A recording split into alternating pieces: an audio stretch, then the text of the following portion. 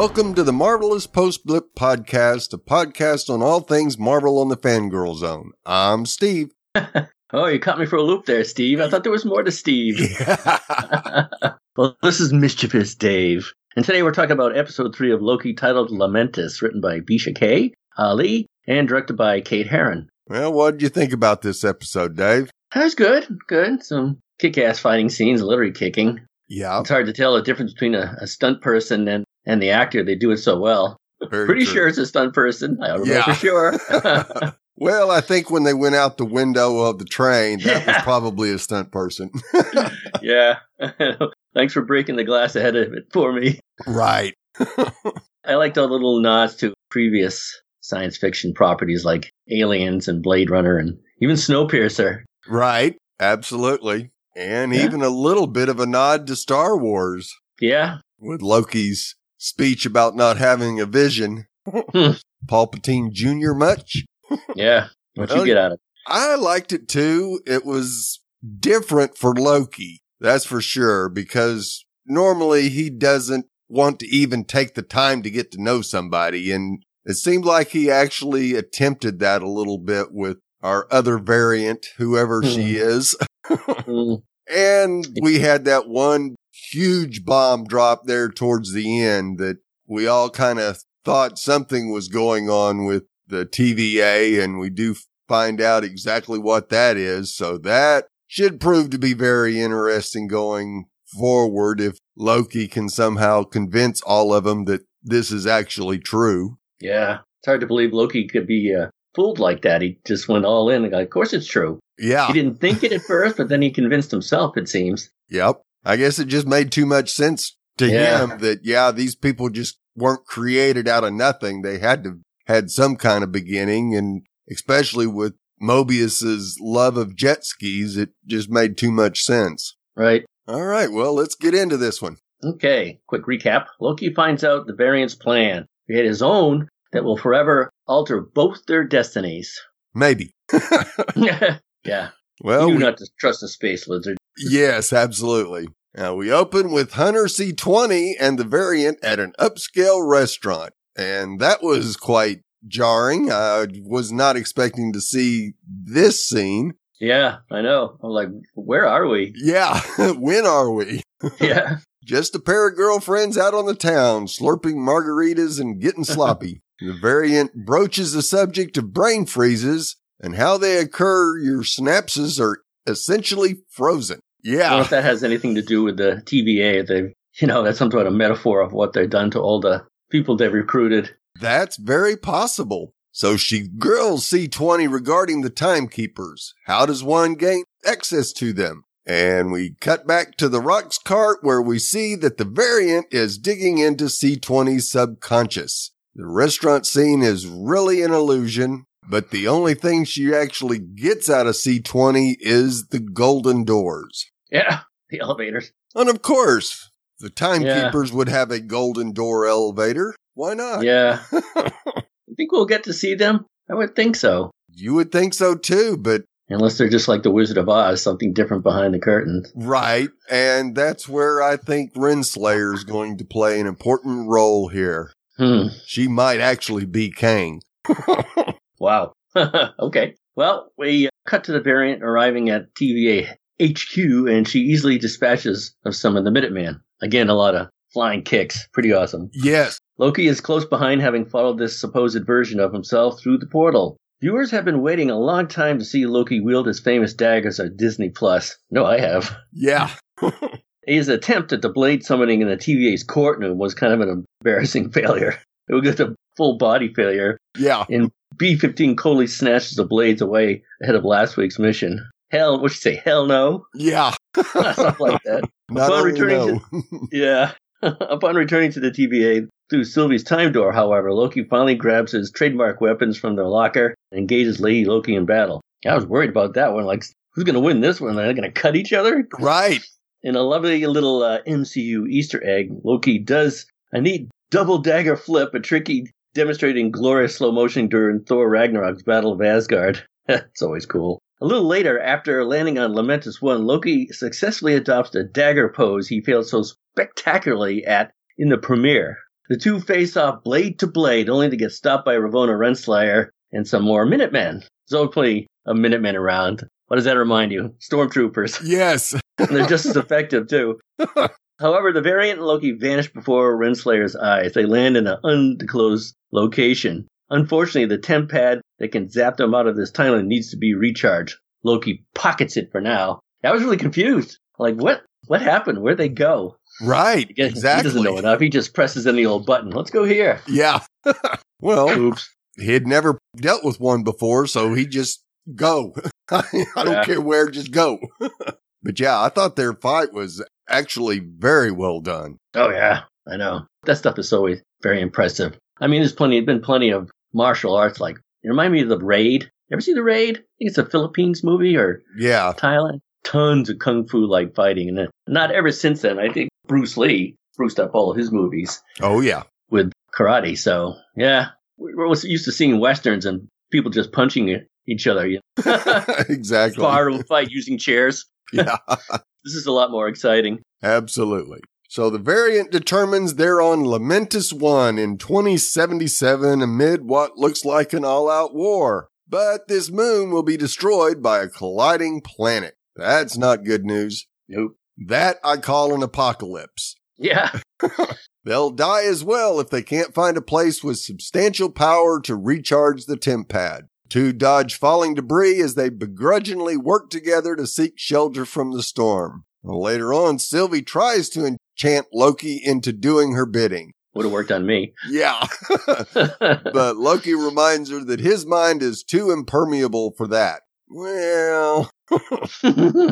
Still could be working you, Loki. Absolutely. Now, we also learn that the Variant doesn't go by Loki. Her name is Sylvia, okay? Which we also know is the alias for the Enchantress. Yeah. Oh, and her plan was going quite swimmingly until Loki showed up at Ruxcart with the TVA, and that she had been planning it for years. I'd like to know more about this. Yeah, and why? Yeah. Why? Unless her aim is to expose that it's all a fraud. Yeah, I kind of think that's probably the end game here. What's that to her, though? We still have to learn that. Yeah, there's got to be a connection somewhere to her. Yeah. Don't have a clue what it is yet. As they walk to town in hopes of getting some power their way home, the Variant reveals she has taken on a new alias, Sylvie. It's a gesture to hammer home the message that she keeps telling Loki, I'm not you. They walk it to a building, and Sylvia tells Loki that it has the right power adapter, but Loki isn't giving up the temp pad. Yeah, that would have been a little too easy. Yes. Oh, yeah, sure. Here you go. Bye. You'd think it'd have to go through some type of charging, I don't know, procedure or something. It just like, I don't know, Insta-charge or something like that done. Yeah, plug it in and it's instantly charged. Yeah, I don't think so either. Not for opening time portals. You have to see something do a countdown, or they always do that no matter what the movie. Exactly. Yeah, or count up in this case, yeah. So the duo forges a tenuous truce as they attempt to get off this rock that's destined for inevitable death and destruction. Can't have one without the other. Nope. They encounter a lone woman nestled inside her desolate home. She notices right away they're not from around here, these parts. They're devils. Loki, once again, his full arsenal of magic tricks, he pulls another favorite from the hat, shape-shifting. Yes. The god of mischief transformed into the widow's dead husband in a foolhardy attempt to gain her trust. This is exactly the same power Loki used to transform into Steve Rogers during Thor: The Dark World and to assume the throne of Asgard before Thor Ragnarok. I was interested how that was going to come out and how they would reveal that it was Loki. I'm like, uh-oh. When it first happened, I'm like, uh-oh, he's in charge? Uh-oh. Yeah. And I love the way they bantered back and forth on this, because Sylvie just says, I'm kicking the door in. And Loki's like, no, we should try something different. Yeah, something with style. Yeah. And they both failed miserably. Yeah, boom. But that's very Western, too. It had a Western feel to it. So, like someone catching a shotgun blast, too, out of like a bar room or something through the doors. Exactly. Well, all's not lost. They learned from her that there's an arc, and there'll be a train transporting civilians off Lamentis 1. Snowpiercer! Surely a train will harbor enough power to successfully recharge a drive, so why didn't they try that? Right. There must have been something they can plug their iPad into. Yes. Got a charger on this train? Sure, behind the bar. Yep. So Sylvie and Loki find the train station is currently loading passengers.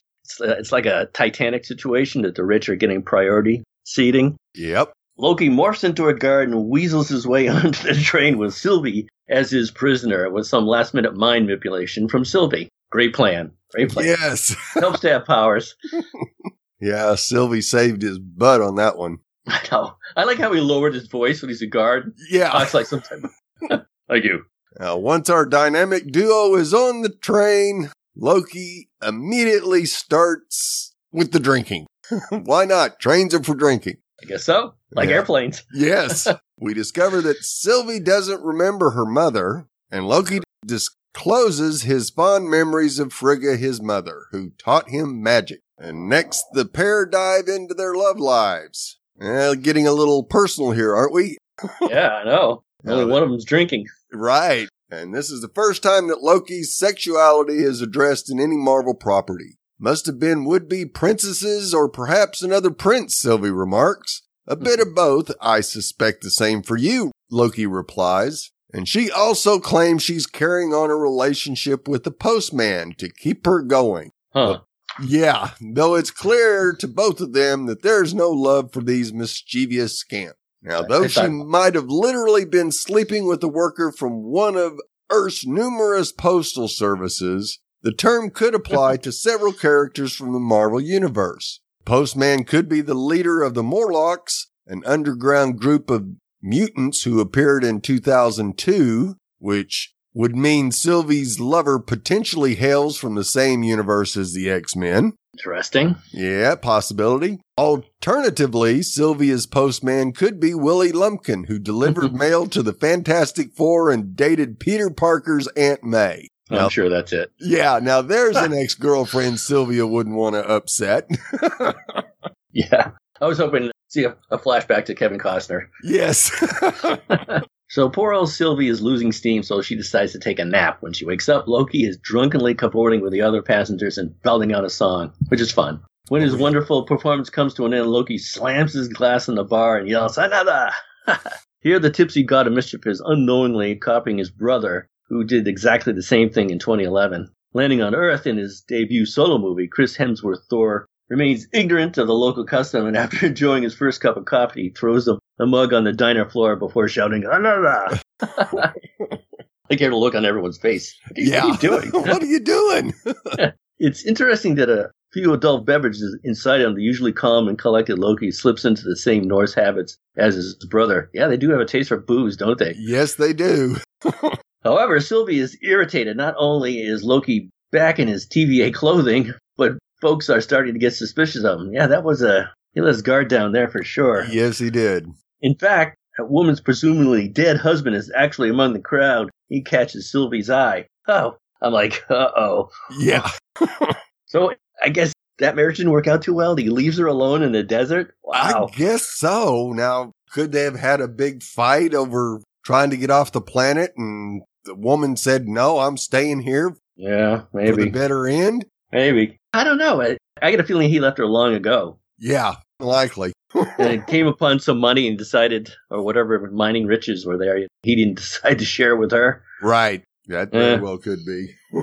So suddenly the guards suspend upon our pair and there's some scuffling, more great fights. Loki is promptly thrown out the window, just like a cat. Always lands on its feet, though we don't recommend testing it. Loki always lands face down with a disgruntled expression. Well, not always. More times than not. Yeah. What was it, that Gobi Desert? He landed on his back. Yeah, true. Hiddleston first adopted the position after being sent on a 30-minute tour of the multiverse by Doctor Strange in Thor Ragnarok and found himself adopting the same pose following the Roxcart Mall fight. There's also, he gets slammed around by the Hulk, so that it was like even face planting, either on the back of his head or his face. Right. Which was one of the funniest scenes in the movie. This week we get exactly the same shot when he lands. Sylvie remembers that he has a 10 pad in his pocket, so she follows him out of said window. There goes the ride and the power source. Yes. Because next Loki pulls out the 10 pad to find it utterly destroyed from his fall. And Sylvie is irate. I like how he just tries to, we'll fix it, and it just crumbles in his hands. Oops. You'd think TVA technology would be a little more sturdier than that. Yeah, maybe you have to go to the Apple store and buy something Yes. solid. Take care of it with a belt clip. Yeah. Otterbox. Yep. But as she storms off, our god of mischief suggests that they return to the Ark. This time they'll try to save it. According to Sylvie, the Ark never makes it off Lamentis 1, but perhaps they could change that. Hey, it's better than sitting around waiting to die. It only makes sense. As Loki said, they weren't on it, so Right. things could change. Yep. First, he doesn't know what an Ark is. They look at each other, and the lady has to say, spaceship leaving the planet? Yes. Oh, right. So the truth comes out. Meanwhile, Sylvie finally discloses that how she enchants people. Some minds are quite easy to hack, while others put up a valiant fight. She notes that C20 was among the latter there, which is interesting, which makes you wonder what she was like before she became, if she was a variant, what kind of power she had. I don't know. Right. If any. Yeah, very possible she didn't have any, but that would mean that the timekeepers are basically just going around picking people out. I mean, how could she be a variant? Maybe she made a left when she should have made a right, and they just picked her up. Yeah, maybe they're recruiting him without their knowledge, just grabbing people to fill needs. Right. So anyway, in fact, she had to create a memory from hundreds of years ago wherein C20 was living her life on Earth. That gives Loki pause. He thought the TVA workers were created by the timekeepers. The big lie. Yes. Sylvie reveals that the workers, Mobius included, are simply time variants like them. Humans plucked from their life and forced to work for the time variance authority. This would explain Mobius' obsession with jet skis. Maybe he used to ride them in his previous life. Or maybe his previous life, he was Owen Wilson. With a jet ski. Yeah. Yeah. They can't leave that a mystery. We'll have to find out. Yes. The two arrive at another town as chaos is set in. The Ark is closed off admission, leaving dozens of people to die as more meteors begin to fall. And we get an impressive tracking shot, takes them through the brouhaha, fighting off security guards and debris along the way. But just as they reach the gate, it's too late, as a meteor hits the Ark, destroying what seems like their last hope. With a useless TVA device and their only means of escape destroyed, how will they avoid death? I do not know. Mobius to the rescue, maybe? Yeah, that's the only thing I can think of. Or another somehow, variant. Yeah, I don't know. Go back in time and show up again. Yeah. You know, you could do that endlessly if they wanted to until they got it right. Yeah. Got a feeling they won't do that. No, I don't think so. So who the hell is Sylvie? Answer that question, Steve. Yeah, that's a damn good one because we still don't know. No, the world has been calling Sophia Di Martino's MCU character Lady Loki, and there's definitely a degree of similarity between them. Although her headgear remains unchanged from last week's episode, the missing horn becomes much more obvious now that Lady Loki isn't covered by shadow. Yeah, the first time I saw that, I actually did a screen grab and then manipulated so it was light enough and I could see there was a broken one. Right. Which made me think she might have used it to stab somebody or something like that. This show hasn't explained why the crown's left tusk is broken, but the design surely derives from the Marvel comic where both Lady Loki and her more common counterparts also don a crown with the left horn snapped off. The details symbolize Loki veering from destiny in the comic books. Perhaps it represents a similar breakaway from Sylvie. Maybe. Naturally, Loki's drunken antics attract unwanted attention from law enforcement, and a brawl ensues between variant duo and Lamentis train guards.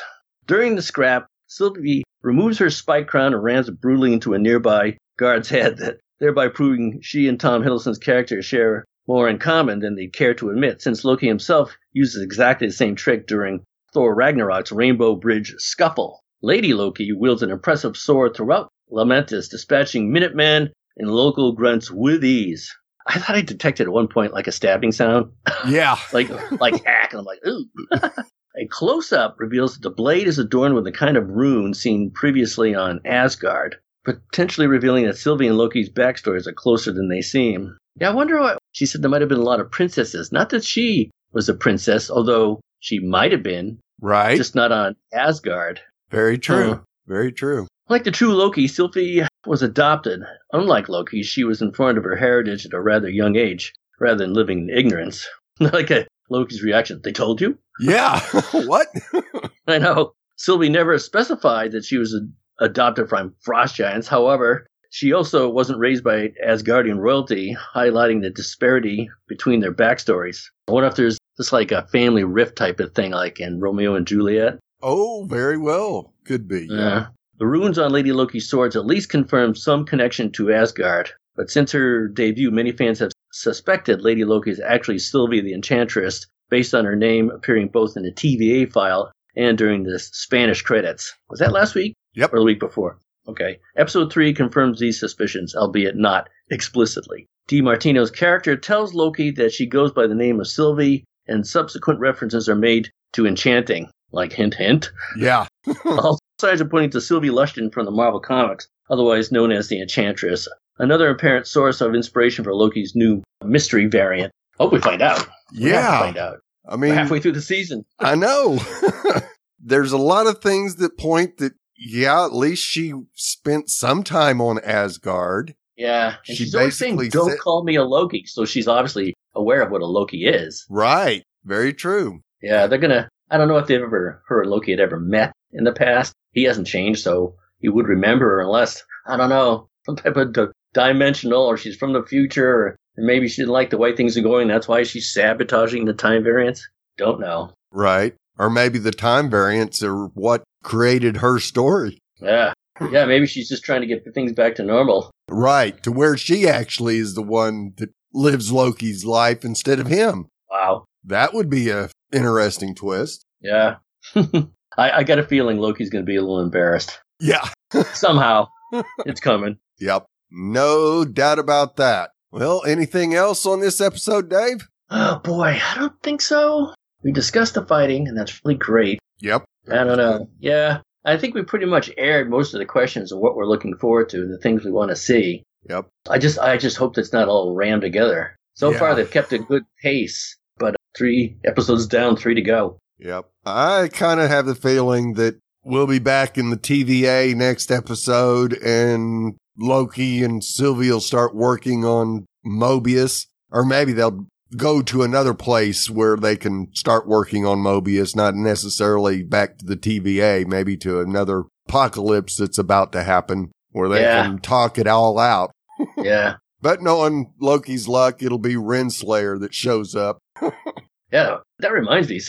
In that fighting, she has her baton that evaporates people. Yes. A few of the guards got that too. Someone would be sent flying and catch the wrong end of one of those batons, and some guy even went, ah. Yeah. As he faded into nothing. I know. Yeah, those are some mean sticks there. Yeah. Did they shoot blasts? Have we seen them shoot a blast? I don't think so. They really should. Yeah, I know. Why would you want somebody to get that close to you? Exactly. But of course, they're maybe a foot long, 2 feet long. So yeah. And all you got to do is touch them and they're gone. Had a little bit of the lightsaber action to it. Yes, they did. Or phaser on kill, one of the two. Yeah. Well, we'd love to hear your thoughts on each and every episode this season. Go to www.fangirlzone.com and click the contact link where you will find several ways to contact us via email or through social media. Good old social media. Please review and rate us on iTunes and any other platform you use for your podcast with good ratings and reviews. It helps other fans of the show find us, as there are plenty of other Marvel podcasts out there. Tell your friends, and I hope you're enjoying our podcast, and don't forget to check out the other great Fangirl Zone podcasts. Yeah, like I previously said, if you want to get a hold of us, go to www.fangirlzone.com and check out the contact link. So for this episode of the Marvelous Post-Blip Podcast, this is Steve. What part of imminent death confuses you? I know. And this is Mischief Dave, and yes, I have a poem. Of course I have a poem. For this episode of Loki, I think there's something in the air. Not something cruel, broken, or tragic, but something with spark, fireworks, and magic. So tune in next week to see if something's there, because I think our boy is enchanted with the girl and her golden hair.